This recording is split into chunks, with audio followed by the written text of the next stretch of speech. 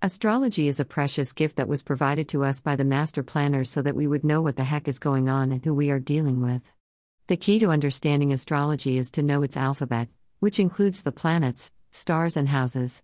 Once you learn the alphabet, you can put together words with it, then sentences, eventually paragraphs, and so on. Many people don't take it seriously, but one day I hope we all will. This morning at about 4 a.m., I had what I will call a spiritual experience. I invited it, and here is what resulted. Child abuse happens. People go through crap and then they pass the crap on, but it's not really their fault, sort of, because what I have discovered is sometimes they are just born that way, as you will soon see. The first thing you need to know is that I am not here to pass judgment on anyone. As astrologers, we must be able to read the chart so that we can reveal the unknown and improve lives. One of the benefits of having a 12th house superstellium, 8 astral bodies in the 12th house, which competes with physical prisons, is that I see what others do not. The examples I have chosen were public cases of childhood abuse, so I am not revealing what no one knows. These examples were given to me this morning, and as I write this post, I have not seen the chart, so, as I usually state, what I discover was not pre-planned, and I did not seek examples to prove any points. I will list 3 women who were abused and 2 abusers.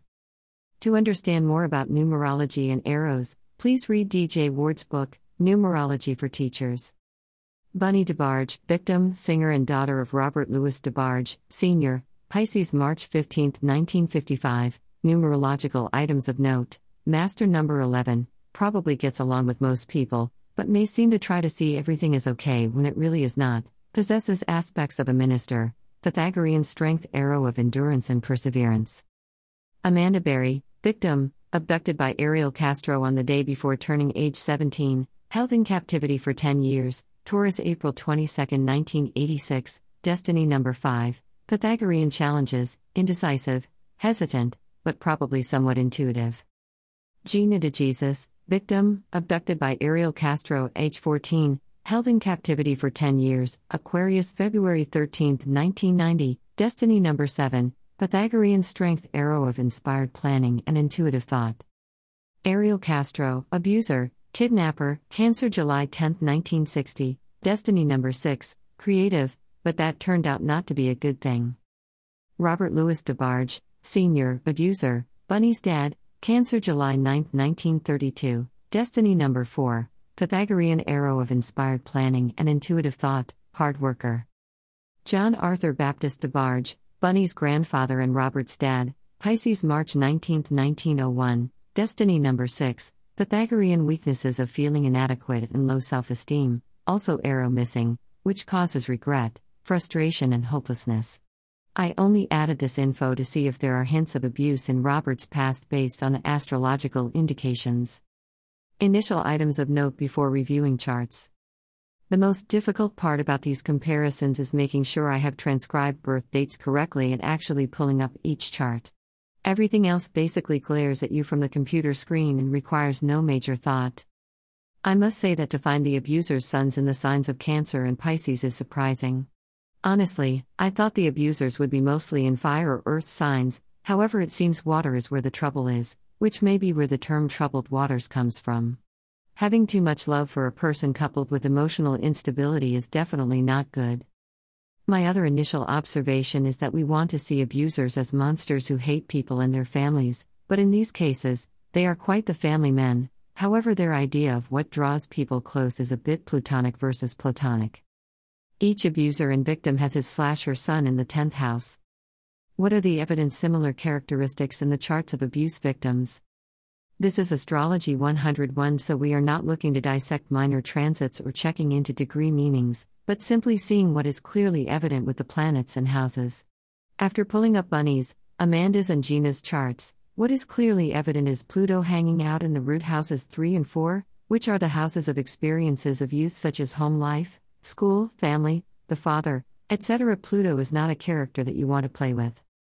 Additionally, as mentioned above, every woman has the sun in the 10th house, just like the superstars of music. This brings me to a point that I missed yesterday, which is the important role of a strong mother in the making of a star. Keep in mind, however, that the master planners like to put superstars mostly in earth and fire signs versus water.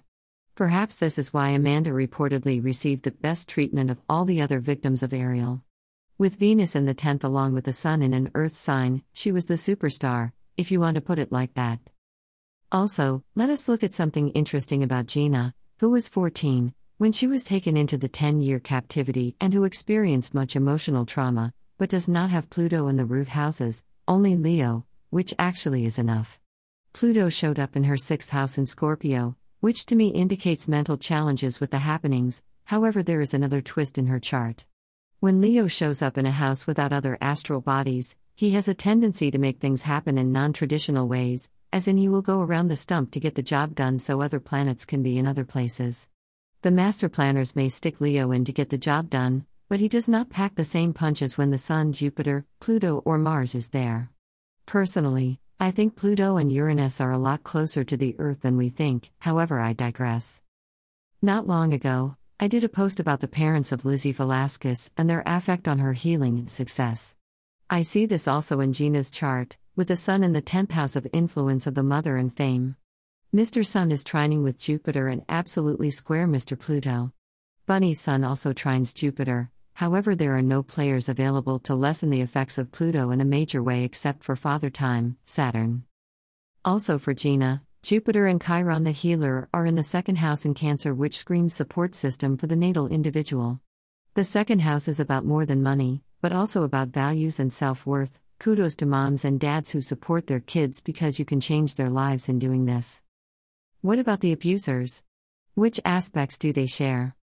We need to teach astrology to teachers in the private and public school systems of America so that people can get the help they need early. I honestly believe this would bring more of what Gina and Lizzie had into the charts of more people. Both of the abusers have 10th house suns in water, Cancer. However, with Mr. DeBarge, the Sun actually joined in the frolic with Pluto and Lilith was the administrative assistant. Man oh man. Virgo in the 12th house of abusers. I consider Virgo as the planner and business person who puts everything in its place. However, when stuck in the 12th house, Virgo apparently lashes out. The 12th house is not a good place to feel stuck when you want things to be ordered in a different way.